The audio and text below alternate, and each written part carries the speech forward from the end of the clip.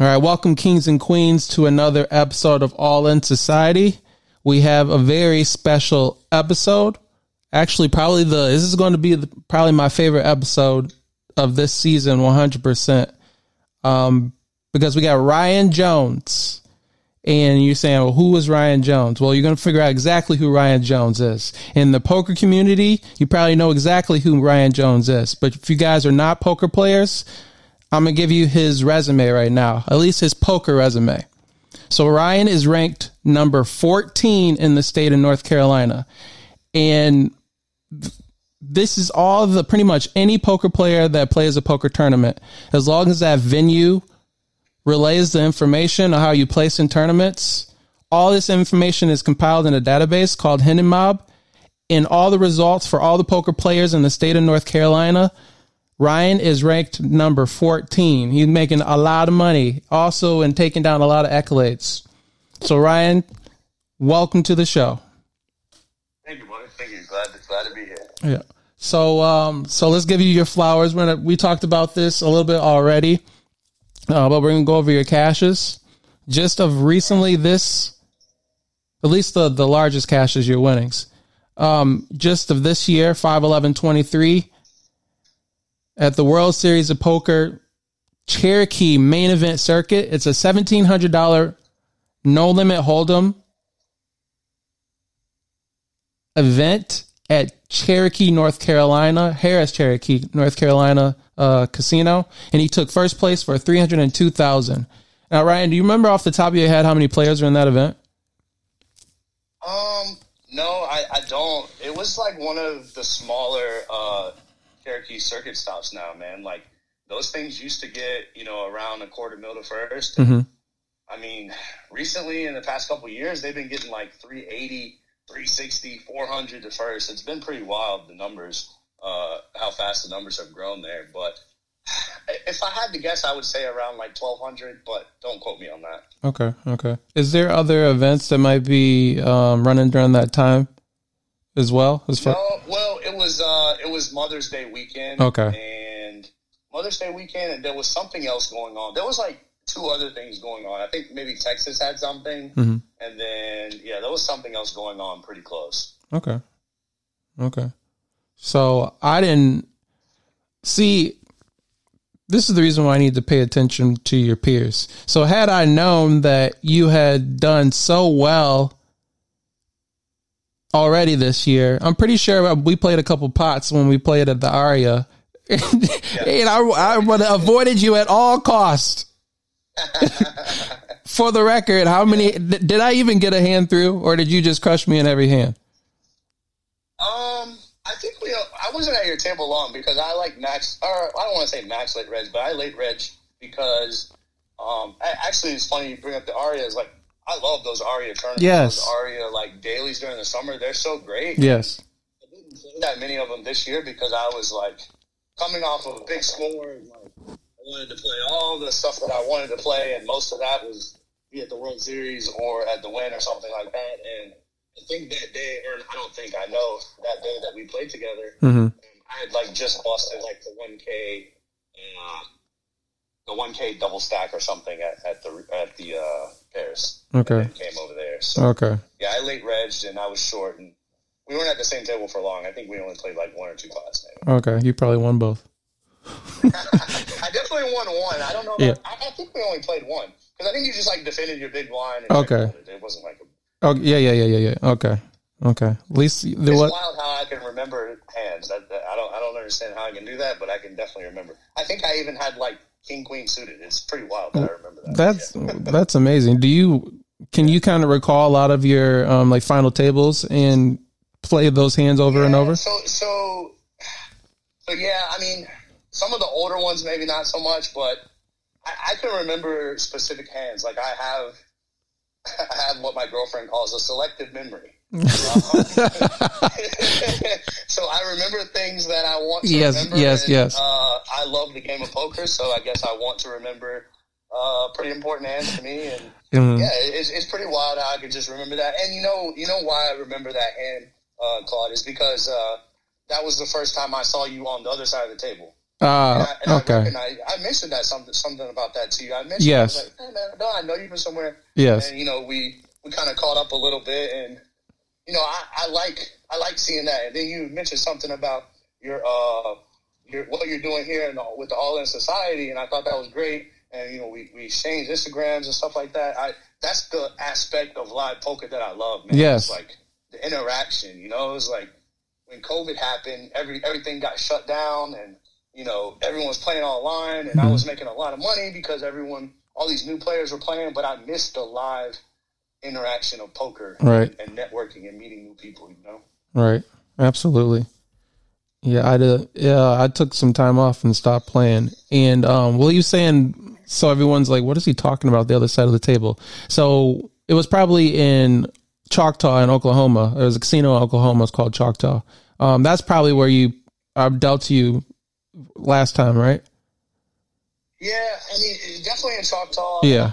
Did you ever used to deal at Florida, or am I tripping about that? I attempted to go to Florida, but because I did dumb things on my time off, I was not able to go. Okay. Yeah. I just felt like, I mean, definitely Choctaw, and I just felt like there was some other place that you dealt to me, and you know, basically, so I'm half black, half white. So, yes. You know, when I see, you know, someone of my nature, there's not many, you know, black people in poker. Right. So when you see black people around in poker, you know, you want to gravitate towards them, or at least I do. Right. And you want to hear their story and so forth and so on. So anyways, you stuck out to me when you were dealing. You were always cool. You're always a great dealer. So, you know, it's easy to remember, you know? Yeah. I appreciate it. But yeah, so let's kind of get into that. I did want to mention this. So Ryan as well, in 2015, he won the Cherokee main event again, or as well, for $235K. And in 2017, he won another main event, 1675 in Las Vegas at the Rio for first place for $269K. And he also mentioned this event was a lot tougher because a lot of the grinders live in Vegas. Oh yeah, for sure. Yeah, and that's what I was alluding at before, is like, so in Vegas, that's the hub, right? The poker hub. Right. It's so easy to be a poker player and live in Vegas. You know, there's no state taxes. There's tournaments every day of the week, pretty much. Mm-hmm.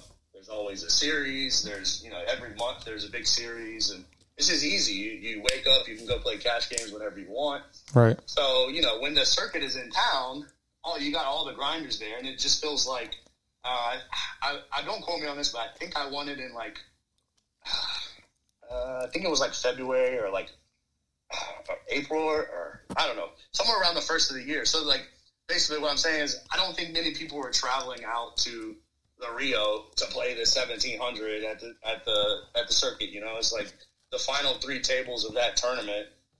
Say it was a who's who, but you knew everybody in the final three tables, whereas opposed to someplace in, you know, like in Cherokee or something where, you know, the final three tables, you may know a few players, you know, off the top of your head, and then the others are just kind of sprinkled in, and the spot may be really big for them, as opposed to, you know, in Vegas where, you know, people go through these spots all the time just because they have the luxury of playing all the time in Vegas. Right. Oh man, that's a good point. I didn't think about it that way.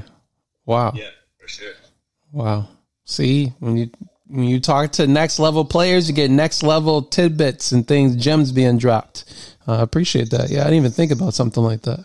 Yeah, it's just certain things I've learned, you know, throughout the journey. And I will say, like, so the circuit is great, but man, these days they've made it really hard to like travel to every stop with all the rake. And I mean, we know inflation in the world, even outside of poker, is crazy right now. So, you know, traveling, it's tough on the players, man. And so, like, you know, that was back in 2017, but like, think about it now, it's like a random one-off circuit in Vegas is going to be super tough compared to your stop in Cherokee, where you got to think of Cherokee as a little hub, right? So right. You got Atlanta, you got Virginia, you got North Carolina, you got Tennessee, you got all these places that are so close to this little tiny area in the mountains. And it's just like a hub where all these people can come. That's why it's so big.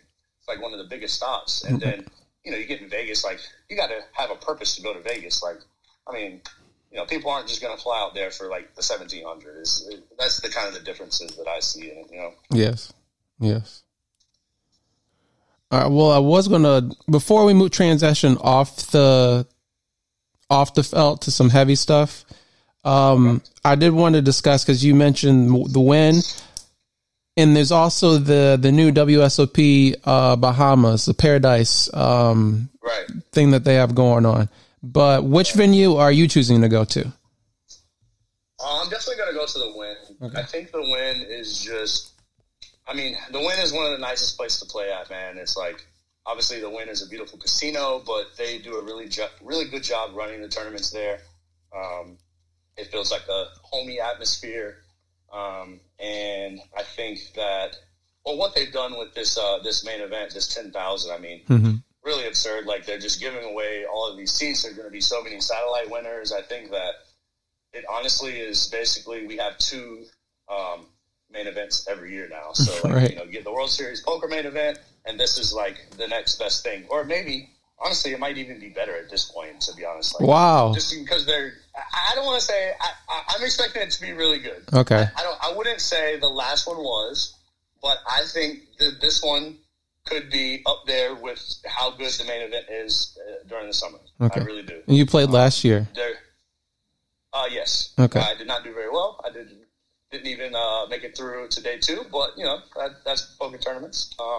And the main event is just so the feeling of playing the World Series of Poker main event is a rush like unlike any other, right? Mm-hmm. Like, you get deep in that tournament, you just get your blood going. Like, it's an incredible feeling, and I think that, like I said, I think the Wynn has a chance to give you those same feelings back. Okay. I think there's going to be a buzz in the room. It's right during Christmas. Like, it gives poker players like that little, what am I trying to say? Like a bite in between, summer to summer. Okay. So usually we'd have to wait for the whole nother summer to play the whole main event again. Well, now we get like this little secondary main event that I'm telling you, I think it has a potential to be really big and have that same buzz as the World Series. Okay. Nice. As far as I was just going to add to that. So, and the reason I chose not to go to the Bahamas is because I feel like they just added that. I don't want to say as a money grab, but man, it just feels like they're just giving away so many bracelets these days. Like, they're adding that, and I think there's only like a 12 tournament schedule. Mm-hmm. And it's just like, do I want to go to the Bahamas? My costs, my expenses are going to be way higher out there. It's like $12 for a bottle of water. I mean, it's just wild. And the rooms are super expensive. Mm-hmm. Yeah, I don't know. I'm partial to Vegas, I guess. So it was an easy decision for me to choose the Wynn over the Bahamas. And I think you'll see a lot of players do that. I think you'll see some players do both. The ones that care about the bracelets and stuff like that. And, don't get me wrong, I want to win a bracelet, but I play poker to make money first and foremost, So right. I think that the Wynn will be a great series, and I think I can cut down some of my costs, and I'm excited to go. Right. So because I've never really been out of the country, I've been to Canada, but I used to live in Michigan, so it's just a hop and a skip, so I don't consider it out the country. Right. And I also thought, because the Wynn has done such a good job, every time I asked anyone about where they were going this December, they said the Wynn. To me, that meant all the best players were in it would be a tougher field at the Wynn opposed to the Bahamas. There'll be people there more so your average Joe just wants to go there and play cards and vacation opposed to go there. And then I have like points and things with my the hotel I stay at. So okay. So I was like, I don't think you can make a bad decision for either one. I don't think Bahamas is going to be bad necessarily. It's just I'd already had my mind, like, I got the little taste of playing that 10K last year, right? Mm-hmm. And now they're making it even bigger and better. It's just like I get that. I'm getting that same itch to, like, as I do when I'm like ready to play the main event during the summer. So like I said, I see the points for both for sure. It seems like they also do like these little things as far as the entertainment. Yasser mentioned there was a drum line or something. So just like they do, they go above and beyond and maybe spend more than WSOP would do on little things like this. Yeah, for sure. Last year they gave out these everyone got, when you like registered and sat down in your seat, everyone got these like little light up bracelets, right? And they put on these bracelets, and then they did like random drawings, and you would just get a free seat. What? Lit up? If your bracelet lit up, then you get a free seat. I just thought that was great. I mean, you don't see the World Series doing stuff like that. I mean, no. You're never going to see that. Like, it's just, you know, I thought it was a nice little touch. They had like a whole show. They paid like this, you know, one of these shows in Vegas to come in and entertain us for a little bit, which, you know, don't get me wrong, like, we're sitting there playing a poker tournament. It was kind of annoying at the time. But, like, looking back, I was like, okay, you know, I could see there's some production value there, you know, especially for someone that, you know, I'm there to play, I'm there to make money, and don't get me wrong, you're still there to have fun, but, like, I could see, like, the amateur that came in there, you know, decided to take off time from work, and they probably really appreciated that, you know? Okay. Awesome. And then, obviously, when you think of high class, so... and they're going to attract the players that have played $10,000 events are players that more likely can afford to blow I shouldn't say blow $10,000, but they have the bullets. Exactly. Yeah. Well, you were talking about satellites. Do you expect it to be like more satellite players than like the WSOP, or pretty much along the same? Yeah, I just think I don't think it'll be more. I think that they're trying to make it a second main event, so they're trying to compete with that, right? Like, they're having all these satellites online. They're giving away seats. I mean, you go on Twitter, or it's X now. Sorry, you go on X, and I still can't get used to that. But anyways, you go on X, and it feels like every other day they're putting out some contest, you know, to select a random winner, and you know, maybe you have to submit a vlog or something, but it's just great, I think, what they're doing. You don't really see WSOP doing, like, incentivized giveaways and stuff like that anymore. It's just, you know, I think that was kind of, like, back when they had to do that, and I think they realized that they don't have to do that anymore. Right. All right, so I want to kind of pick your brain a little bit, see if we can get some more gems from you. What would you say is, and I know we discussed off record, you were mentioning your success was at the Cherokee events, where kind of knowing those opponents and being familiar with those opponents, rather if you were just somebody that flew in and played the main event and you don't know anybody, well, you have a little bit of an edge.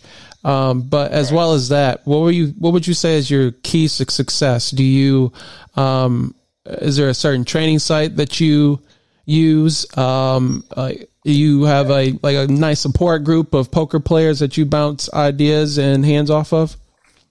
Yeah, for sure. I think having that support group is very important in poker. And maybe not support group, maybe that's the wrong word, but like just that circle that you could, you know, bounce hands off with and stuff. And, you know, back when, so in 2015, when I had that score, like, I was super raw. Like, I relied on instincts and, you know, don't get me wrong, math and instincts. And I didn't know anything about GTO or anything like that. Like, some of the hands that I played back then, I look back and I'm just like, oh my gosh, like, what was I doing? Like, you know, some real torches as far as like some ITM value and stuff like that. But I was oblivious to it, and I just relied on instincts, right? And I think that having that base is great. I do some coaching, and I'd rather a student come to me with like raw talent and just pure aggression and stuff like that, to where I can dial that back a little bit, as opposed to just coming to me and being scared to put a chip in the pot. You know? Okay.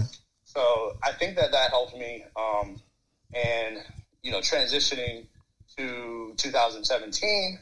I started working with Chance Kornuth, and I think he is honestly probably the greatest coach that I've been coached by a few different people, but I think he's one of the greatest coaches I've ever had, and especially tailored towards my game, because he is he knows all the GTO, right? Right. But he's very much an instinctual and adaptive player, meaning that he plays according to the table. He is going to look for exploits. He knows the GTO, right? But he's going to deviate from that when he feels necessary, to really exploit and pick on his opponents. And I really love that aspect of his game, and that's why I was drawn to his chip leader coaching program. Right. I was in the second wave of his So at first it was a coaching for profit type program. So he had these groups that he would bring in, and he would coach these players in groups. There would be individual sessions as well, but he would coach in groups mostly, and you gave up a certain percentage of your winnings to pay for your coaching, right? Okay. So it's called coaching for profit. Did they back you? Or how did they? Is this kind of? Well, I think they did back some players, but they did not back me. Okay. I had already went into that program with a previous backing deal, and I wasn't looking for any backing. Okay. And so, yeah, went into that, and I was in like the second wave. So the first wave, you might have heard of him, Alex Foxen. He was in the first wave. Okay. So that's when all that started, and then Foxen started crushing. Foxen did a lot of studying on his own. Okay. Really became close with Chance, and then later on they kind of went away from the coaching for profit type thing and went to a more course-based approach. And him and Alex have, I think, a couple different courses now. I know I did one of their courses called The Closer, which I thought was really good. Mm-hmm. But yeah, I think that his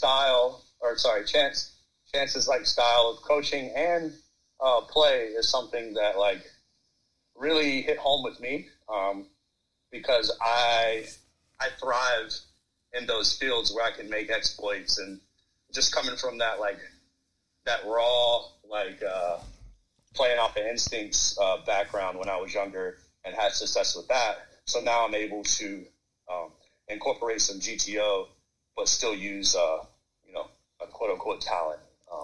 So I think combining that is really, really paid off for me. And that's the fun thing about poker. And what I love about poker is we never stop learning, man. So I'm still trying to get better every day now, Right. Would you say it's easier to play a opponent that has no knowledge of GTO whatsoever, or someone who is almost like knows it by the book, and so you can kind of, how to play them? I would say there's benefits and downsides to both. Okay. So, when you're playing a player where you think they're going to think along the same lines of you, as far as theory goes, mm-hmm. you kind of know some of the baselines, right? But then when I would say switching up between the two is what makes it challenging, right? So right. So in poker, there's this thing I call it. I tell my students, we are definitely going to stereotype everybody that we play against, right? Mm-hmm. So if I sit down at the table yes. and there's a European reg, I'm just going to assume he's good, yeah, until he proves me otherwise. Yes. But if I sit down and I see, a 60-year-old woman, I'm going to assume she's not very good. Mm-hmm. But that's just a stereotype, and they have to prove me wrong. So, anyways, the reason I said that is because we are going to play to our assumptions until proven otherwise. So when you see these farmers in Cherokee, you're going to assume that they're not playing a theory-based game, and you're going to be able to make the deviations, right? You're going to be able to use your exploits more often. So I would say there's benefits and downsides to both. I don't know if I did a real good job explaining that. But no, absolutely. That's kind of the way I think about it. Okay. No, because it brought me to another question, and this is a question, and very few people can answer this question for me, so I'm glad we can get this on record. So, I'm going to piggyback off what you said. What we're kind of going off of our assumptions. I'm trying to make this as PC as possible. Once you sit down at a poker table, you're being perceived a certain way as a black man. How do you take advantage of that? So I don't want to give away too much. Yeah. But I do understand what you're asking. I'm trying to think of the best way to answer. Yes. Okay, so I would say that people probably think I am going to play a little more reckless. Yes. Than they would expect. I even had a really good player tell me one time. He looked me straight in the face and said, "Man, you play a lot better than you look like you would play." That's what he told me. And that's the realest thing I've ever heard, man. Yeah.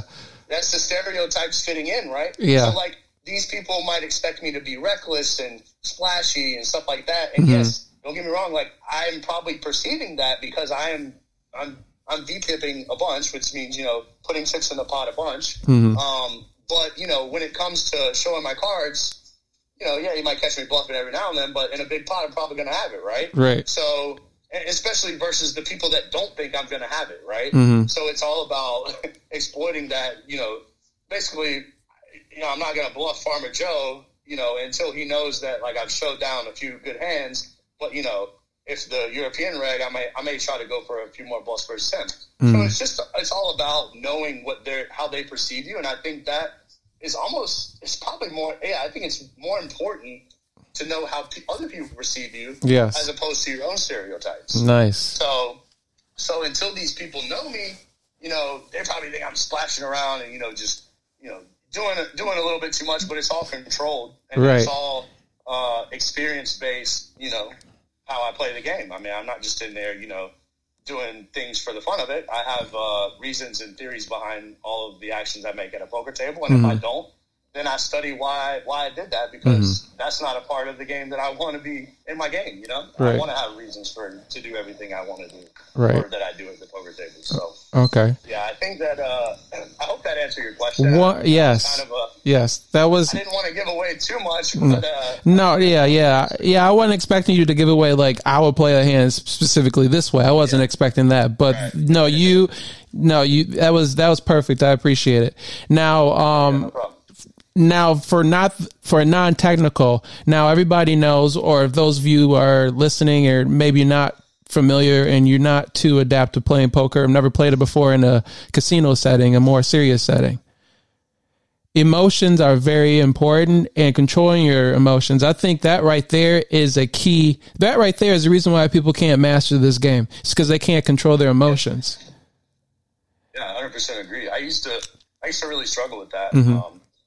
Back in the day when I was younger, because, I started playing poker for a living when I was 19.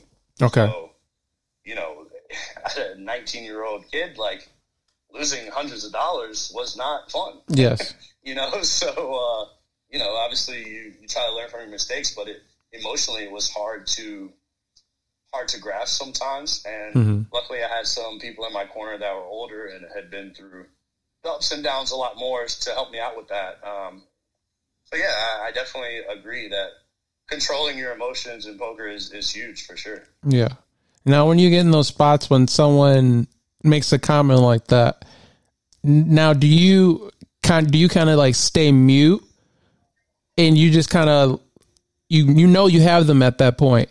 Or is it sometimes you have a little bit like cockiness inside of you and you just kind of like, you say something just to kind of get under their skin a little bit more just to see how they'll react? Or is it kind of dependent on the player, how you approach those situations? Right. So I got the last part of the question. So what comment are you alluding to? So the play where you said, the guy said, or you play a lot better than you look. If someone kind of makes a smart comment or says something about the way you play. I got what you're saying. So no, he didn't really like say that out loud. Okay. In public at the table. Okay. He had like said that to me after we kind of like buddied. Okay. A little bit after. I don't even think it was at the poker table. But, I think that, well, first of all, I took it as a compliment. Yes, so yes. If someone did say that at the table, I would just take it as a compliment. And I think confidence is huge in poker. So I would never tell someone that at the table. Okay. I think that would be a huge mistake. Okay. Like, it's also, it goes to like, when you're playing in a poker game and like, someone makes a big fold to you on the river and they're like, will you show? Like, why would you show? Right. Why would you give them the validation that they made a good fold? Right. You want them to roll over in their grave and not be able to sleep. Right. If they made a good fold or not. Right. So it goes along, those same lines of I wouldn't want to give somebody that validation and confirmation at the table, you know? So, yes. Yeah, I would take that as a compliment and take it in stride. I wouldn't have any hard feelings toward that. Okay. Sure. Okay. All right. As we wind off the poker, do you play cash games as well? Yeah, so I started as primarily a cash player, to be honest, when I first started playing. So when I was 17, right before Black Friday, literally right before, like 3 weeks before Black Friday, I was in a friend's basement.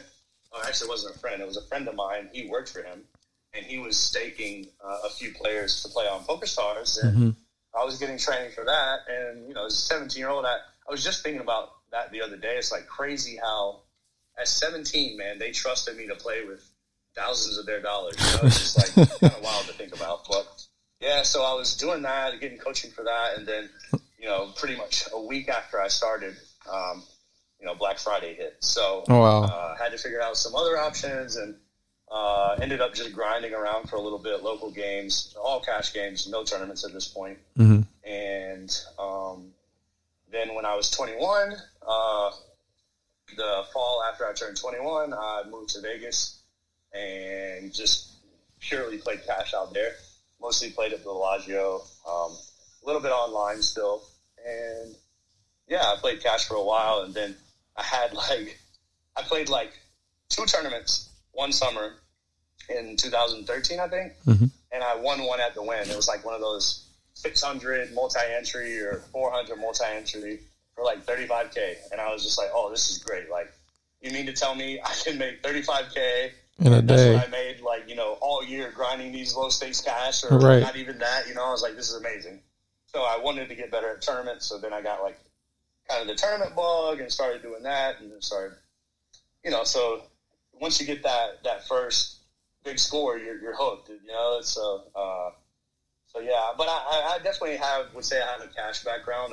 I don't play as much cash as I'd like to these days. Okay. I think that I am like settling down a bit with my girlfriend, and, you know, I think we're on the verge of like moving in together. All right. And stuff like that soon. So things are getting pretty serious there. So I would say once I transition to being more of a family man, I think I'll cut down on all of the tournament, not all of the tournaments, sorry, but I won't be traveling as much, and I'll focus more on cash games. Right. But I would say in my like 20s, I just, you know, tournaments. It was just fun, you know, because the risk is there. Don't get me wrong, the variance is there, but man, those highs are highs. Those highs are very high for sure. All right.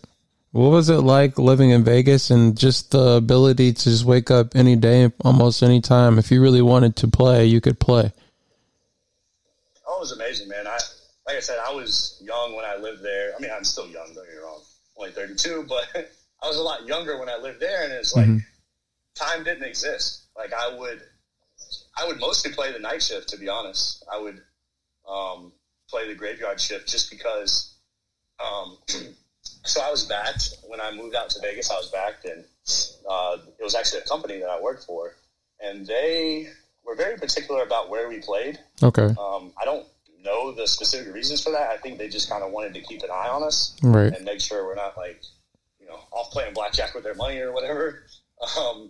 But it was very specific to where we could play, and that place was pretty much the Bellagio. So, you know, I didn't want to play the hours with the other people in my house because I lived in a house full of poker players. Okay. And we all played at the same place. So I didn't want to play, you know, from 12 to 7 when my roommate Joey, or well, I don't even, that's not his name, but, you know, right, my roommate Joey was going to play at the same hours, like, or playing the same stakes, playing at the same table. Like, that's not fun for me. Like, I want to play against, you know, the randoms. So I would play the graveyard shift, and yeah, I just loved it, man. Like it just feels like you have like freedom. I don't know. It's a different world, man.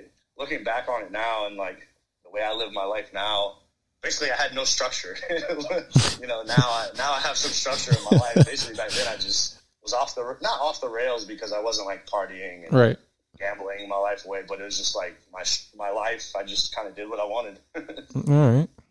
Well, you mentioned, you know, wanting to start a family and moving in with your girlfriend and things like that. Can can you talk about the importance of finding somebody or having somebody that is supportive in your hobbies or passions, whether it's gambling, whatever it is that you want to do? How important that is? Oh, it's super important, man. And I think that's why I would say most of my life I've been single. I've been in like one serious relationship since I've been involved in like professional poker, like playing poker for a living.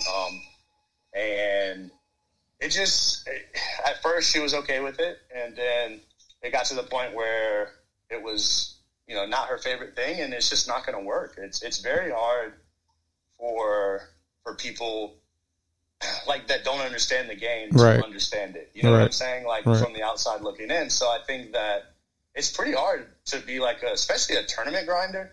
To be a tournament grinder and have a steady relationship is tough, man, because you're traveling a lot. There's downswings. They don't understand it. Right. It can be pretty taxing on a relationship. Right. And relationships are already tough in itself. So 100%. Yeah, it's pretty complicated. And I think that's why you see a lot of poker players dating each other. Yes. A lot of the women that are in poker date other poker players because it's easy. Right. Like they understand what you're going through, and that connection is just easier to make. I would say most of the women you see in poker date other poker players because of that. I mean, that's just me throwing it out there. I haven't done any research on that. But. No, I 100% agree. And they're also they're out of their element because they can't talk to their girlfriends about poker. They're like, what are you talking about? I'm not interested in that. And so they're at the poker table talking to the guys, and eventually they probably spend more time at the poker table and enjoy that conversation more so than they do with the girls. Well, I don't know. Obviously, I'm not a woman, but you understand what I'm saying. Yeah, I think there would be a balance there. I've always been skeptical about dating inside the poker world just because I don't think I would want to be like laying on the pillow talking about a hand. I don't know. That's just me. But I'm sure there's relationships that do it, and I'm sure they probably find a way to not do that, so. Yeah. But for me, I think it's definitely been a challenge to find someone that accepts what I do and is supportive, man, because that's the big thing for me is my family, my immediate family has always supported me. Yeah. And without that support, man, it's tough. Like if you're just in this by yourself, like that's a dark world, Right. Did you go off to college or anything, or you just said, I just want to do this? You knew that at a young age and that's what you pursued? That's a great question, man. I am one of those people. I don't know. Maybe a lot of people don't say this, but I truly believe that poker kind of saved my life, to be honest, man. I was, 15, 16 years old, and I was headed down a pretty dark path. Like, I was a rebel. I had a lot of things going on in my personal life that I just felt like I played that, like, pity card, right? It was like, oh, wow, all these things happened to me. Not realizing that, like, people had it way worse than I did, Right. So I was rebellious in that stage of my life, and I dropped out of school. I got a job, and I was just like, school's not for me. Like, I'd rather go make money. Like, and my grandmother's been a big part of my life, and she was supportive of me not going to school because guess what? I already wasn't going to school. She would drop me off at school, and I would walk down to the park and smoke weed. Okay. And just as a 15-year-old, that's not very productive. Right. So she was like, you're not going to school anyway. She's like, you can drop out. You have to go get your GED. You have to get a job. So I was like, all right, bet. So that's what I did. And when doing that, I kind of learned poker through one of my mom's boyfriends at the time. We would have like a game night, poker night or whatever, and whoever lost the most chips would have to do the dishes, right? Yeah. That's how it started. Yeah. And then I started working. We would buy in for like $5, $10, have a few friends over. And I just noticed I started noticing like, oh, I'm winning more than everyone else. And I got and most of the time we were playing like stud games at first. And then another guy that came to play all the time was like, let me show you guys this game called Texas Hold'em. Like, it's a much better game. Like, there's more strategy. Right. And he showed us that game, and I just fell in love. Okay. And I started realizing that, like, dude, I could get really good at this. Like, this is awesome. And I would make like $20 and be happy, whatever. And so I did some really sketchy stuff. I Googled closest poker games near me. And luckily, man, I got into a situation where I didn't get robbed, didn't get killed, didn't get kidnapped or anything like that. I found this college kid who was running a game about 30 minutes up the road. I still remember it like it was yesterday. What website was this? Is this on 2+2? No. It was like homepokergames.com. It was really sketchy. I'm telling you, dude. It was sketchy. Like the fact that I didn't like come up to some like trap house or drug house and take my money is wild. Right. Like I would like if, you know, I don't have any kids, but if I had a kid and they told me they were doing that, I was like, no way, you're not doing that. Like, you're not going there. You know? Right. But it worked out, and like I said, I still remember it like yesterday, dude. I bought in. I was working at the time. I took like I was a waiter. I took like all my tips for the week, which is like $80, and I bought into this poker game, and I cashed out for $200. I thought it was the greatest thing ever. Right. I was hooked.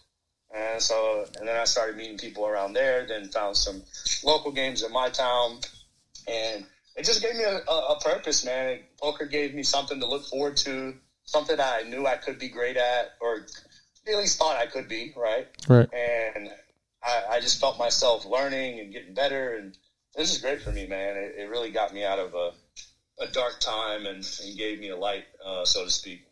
Absolutely. We have similar stories, and I truly appreciate you sharing that.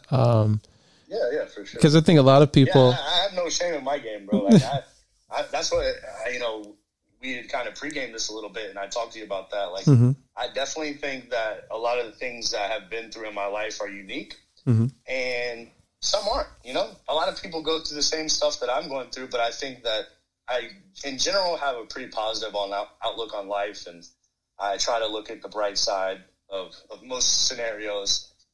So, yeah, I just think that, like, you never know what sharing your story or little tidbits or little advice that you could give would help someone in a similar situation, you know? Absolutely.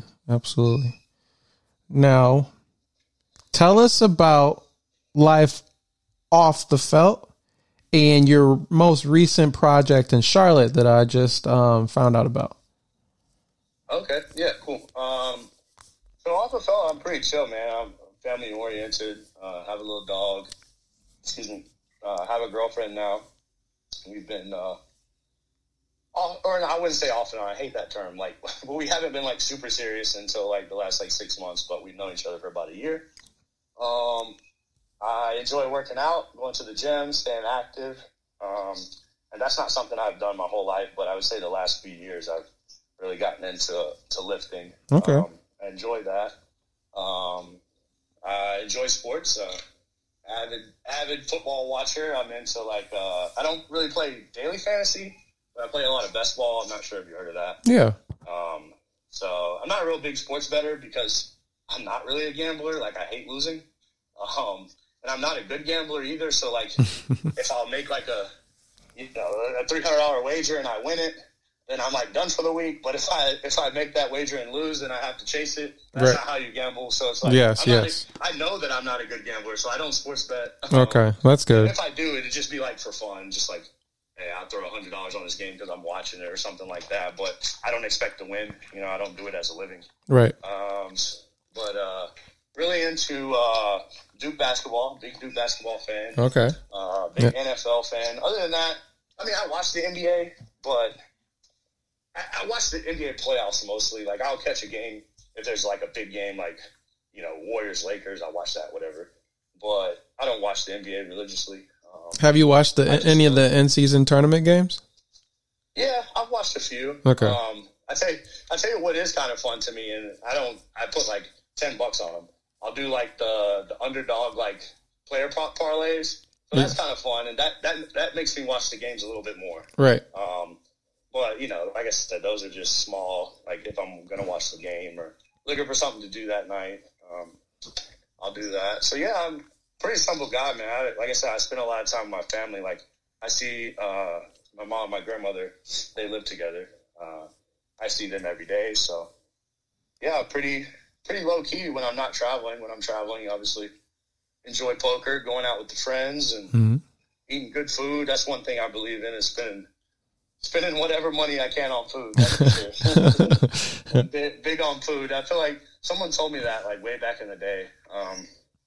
I was in Tampa grinding cash, and I was kind of broke at the time. And one of the regulars was like, "Yo, let's go to the steakhouse." And I was like, "All right, bet." Mm-hmm. Go to the steakhouse. I didn't know what I was signing up for. I never ate a nice nice steakhouse at the casino. I go in there. I'm like, dude, it's $75 for a steak. I was like, what is this? And he's like, I'm telling you, man. He's like, trust me. He's like, you're gonna have to eat anyway, so you might as well, do it right for, occasionally. Right. And I was like, all right, man. I'll see what you're talking about. Had a nice steak, and it was worth it. So I don't know. I just feel like ever since then, like, I don't mind treating myself to some nice meals and stuff like that. So yeah, I enjoy good food, and yeah, I'm pretty simple, man. Right. Outside of that, the last year or so, I got into photography. Okay. And I've been having a lot of fun with that. And it's funny, people ask me like, how'd you get into photography? And I'm just like, honestly, TikTok.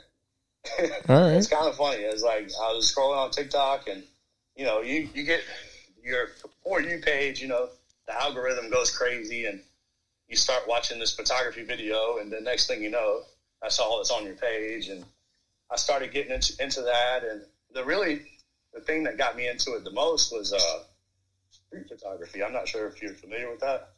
No. Okay, so street photography it's more geared towards bigger cities, where people just go around and take candid shots of people doing daily stuff. Okay. You catch people in the city just doing daily stuff, and basically it's the art of telling a story with your photo. Okay. And that's the part that I really love is like, I could take a photo and I could see one story happening, and you could look at that same photo and you could see a completely different story. Yes. But we're all looking at the same photo, and it brings us together. Wow. So I really gravitated towards that. I started watching a bunch of YouTube videos and street photography and all this stuff, traveling around the world. And I was like, wait, I already traveled for poker anyway. Right. I was like, let me invest in a camera. I was like, if at worst, I got a nice camera, and I'm just a picture taker. Right. But, at best, hey, this may pay me back one day, Yes. So I was like, all right, let's get into it. And I pretty much taught myself, man, through YouTube videos. Picking up a camera, I had no idea what I was doing. So it's pretty much self-taught through YouTube videos. And yeah, I'm having a lot of fun with it for sure. I've done a couple, sorry, that's loud. I've done a couple paid gigs already. So yeah, I'm having a lot of fun with it for sure. Awesome. Yeah, I picked up, while picking up all this podcast equipment, camera myself. And that's one thing. I've figured out the podcast equipment. I figured out how to do the streaming, but that's the one thing I haven't got down packed. I've been using my iPhone rather than messing with the camera. So I'll be going to see some family this past week. Hopefully I get a chance to take some photos of the family, have some memories, and then, like yourself, go online and try to figure it out. Yeah, that's the thing is getting in photography. Like, you don't really notice, like, just capturing a moment with a photo is really, really cool, man. Like, you can always go back to that moment. Like, life goes by so fast, and photography kind of slows it down in a sense, and I really love that aspect of it. That's another thing I forgot about is I was into video games for a while. I think COVID kind of maybe brought the video gamer out or back in everyone, or that used to play as a kid anyways. So I was into gaming for a little bit. So I got like a whole, streaming setup and all that stuff. Mm-hmm. So yeah, I had fun with that for a while, but now it's turned into my photography workstation. So my PC anyway. Nice. So, nice. Having fun with it, man. Enjoying the journey, man. Like I said, I am enjoying the journey, and if I make money off of it one day, then that'll be great. But I'm not relying on it to pay my bills, So I'm still having fun with it, And that's the thing that I loved about, or that I still love about poker is like, yeah, it's work, but it never really feels like work to me because I love doing it, Right. And I hope that passion never leaves. Not that I want to be, a professional poker player for the rest of my life, but I do think that the game will be always a part of my life in some kind of way, you know?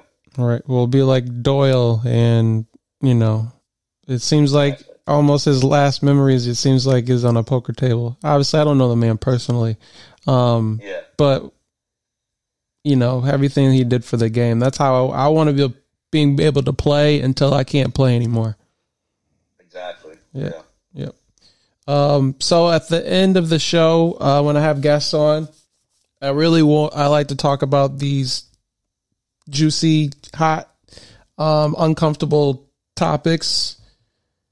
And it's pretty much the whole point of the show, especially for the Black and brown community, for us to get into investing in stock market, whether it be real estate, crypto, whatever the case may be. Whatever your, you know, where your passions are, whatever your expertise is in.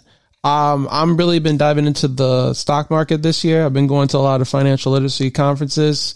I don't know if you're familiar with Earn Your Leisure, but I follow them a lot as far as financial literacy. If you're not familiar, they just put on an event in August in Atlanta. There was 20,000 people there, and he had Diddy there. It was pretty much the conference was the whole weekend, Friday through Sunday. He had Diddy there to speak. Steve Harvey was there. Robert Smith, he's a billionaire. Kathy Woods, she's like a hedge fund manager. Michael, I think it's Robenstein or something like that. He's another kind of hedge manager guy that manages a lot of money for folks, whatever the case may be. Jeezy was there. He performed. A bunch of people. But anyways, I've really been really diving deep. Is that a conference like that? Is that open to the public? Or? Yeah. So it was $300 for the whole weekend. Okay. Yeah, and that's just a general admission. You can pay for the VIP, and you know they have levels and tiers and things if you really want to go up. There's a vendor area if you have your own business. It's a great place to pretty much network and sell your products and services. So, anyways, I always say that if anyone's not familiar, definitely check it out.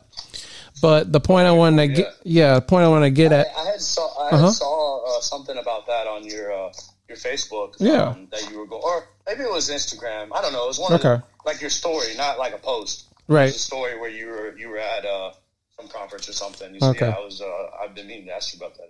Yeah, that was awesome. And then most recently there was one in Maryland. It was called the Black Wealth Summit, and that was awesome. The governor of Maryland was there. That might have been the one I'm talking about. Okay. Actually, yeah. Okay. Yeah, the governor of Maryland was there, Wes Moore. It was actually held at a church, and so I've been going to the church.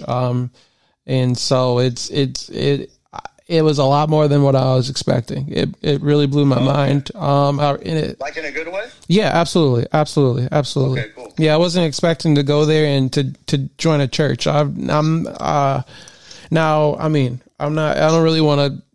the person to talk about faith at all. And obviously, I'm Christian. Obviously I believe in God, and so right. But in this industry, in this world, in this poker world that I live in, you kind of drift away sometimes from,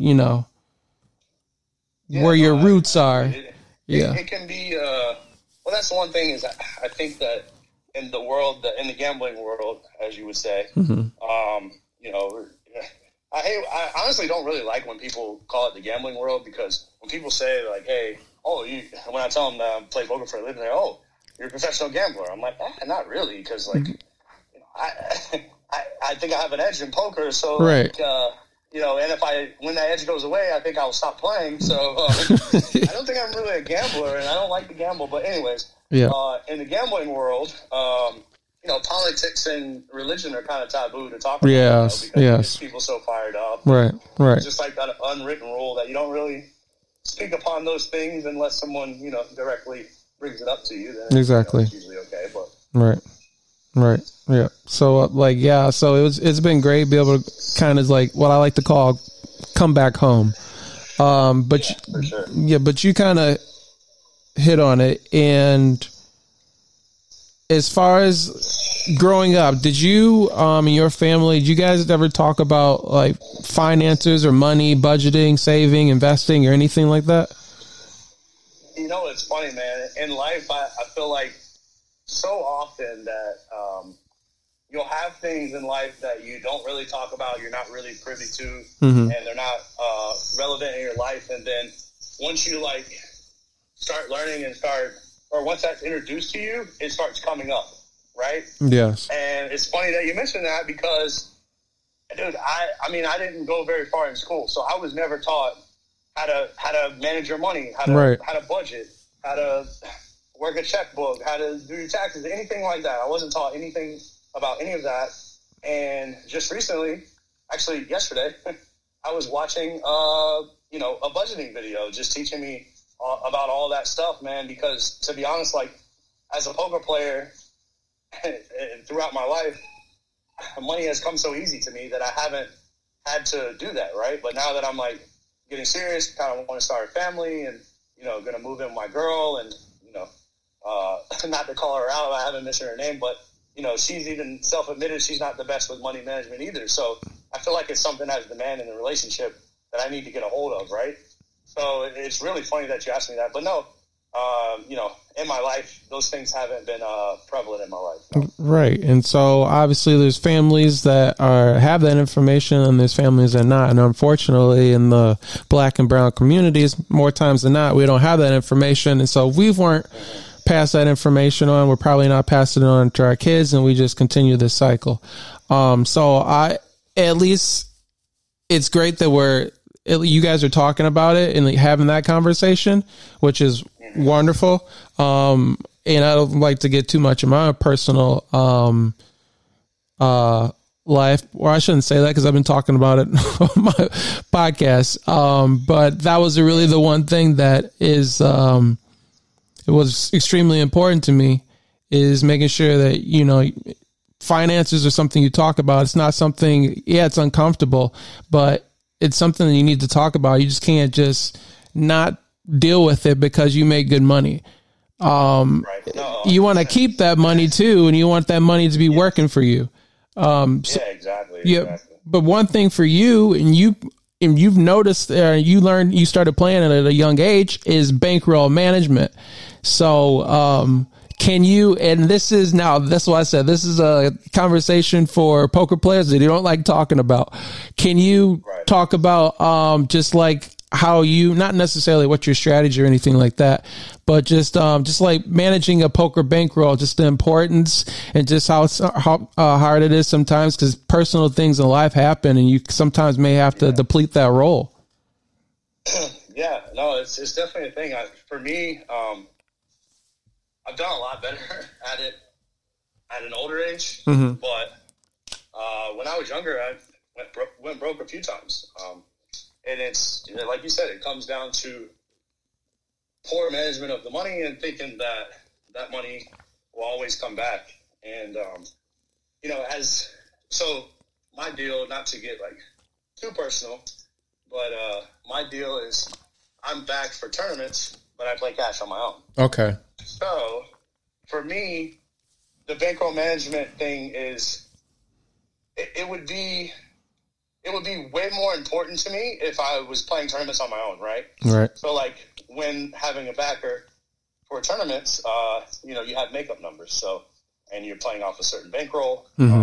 So that's already kind of, I don't want to say allotted for you, right? But a lot of that accounting is done for me. Okay. And I don't want to say for me because I do it, but it's separate. Let's say that. No, I understand. So, yeah. So for me now, at this point in my life, like I said, I'm trying to start a family.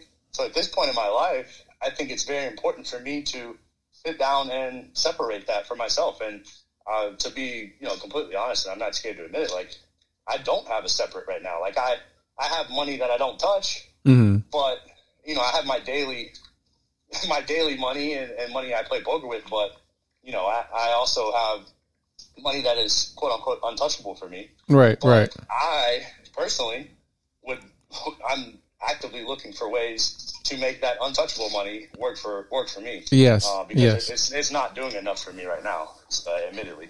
Right. So So that is it's not a tough conversation for me, but that's a conversation that I really can't add a lot to you or to your, to the people listening. So right.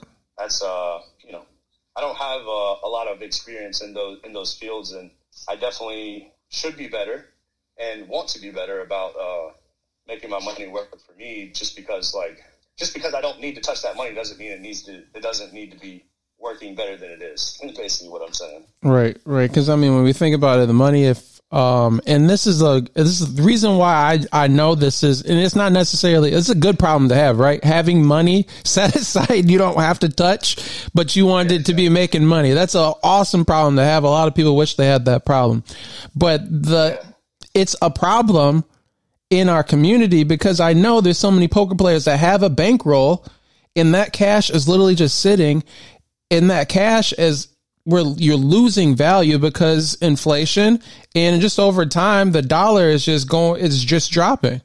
And all these geopolitical things that are going on. So just learning ways to, kind of use those funds to generate income while you're sleeping that you don't have to work, you don't have to do anything for. It's passive income.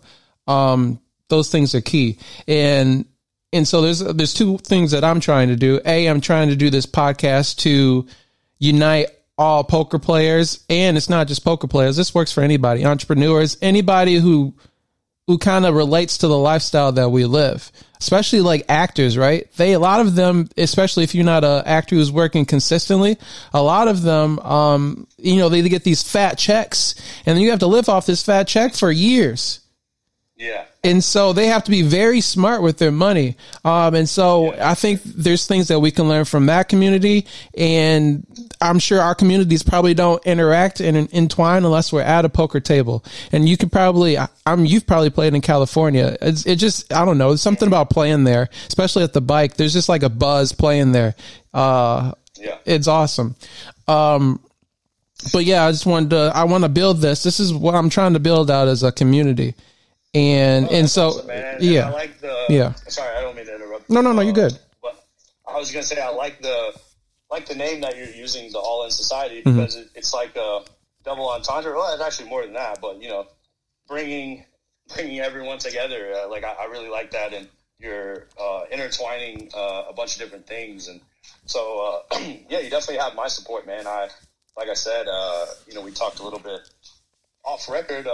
I'd be down to hop back on for sure. And absolutely. I will be keeping my ears peeled because I am interested in more of the financial aspect of the things that you can bring, Yeah, for sure. And then hopefully you can give us some more of your coaching tidbits as well. All right. But yeah, I don't want to hold you too much longer. I really appreciate the time that you provided for us today. Anytime that you are available, to jump on the live show, jump in the chat, you can jump in, as long as you have a camera in front of you. I'll send you a link. Yes, sir. Yeah. I definitely, look forward to hopping in there. Like I said, right now my schedule is so crazy, is helping my grandmother out and balancing the relationship life. And then I'm getting ready to be doing a bunch of traveling and holidays and stuff. So, appreciate you for getting me on the pod, and definitely look forward to doing a live show at some point. Absolutely. And then, definitely happy holidays and good luck. Good luck at the win. Take it down. Yeah, that's the plan, brother. That's when we're really going to need to talk some financial stuff. I think that thing down. Right. Oh man, I didn't even think about that. What's first place going to be? Oh, dude. It was 40 million guaranteed. I think first place last year was like 6. I think it's going to be like 8. I'm telling you, it's another main event. Oh my word. Did they guarantee $1 million for the first place or for the final table? I don't know. Okay. I can't be for sure on that. But man, 40 million guarantee on one tournament is really, really strong. So Wow. Yeah. All right. Well, I'm sure the listeners are going to definitely enjoy the show, especially the poker players. So definitely appreciate it. Enjoy the rest of your day, and look forward to speaking to you or with you again. All right, sounds good, brother. Take it easy. All right, have a good one.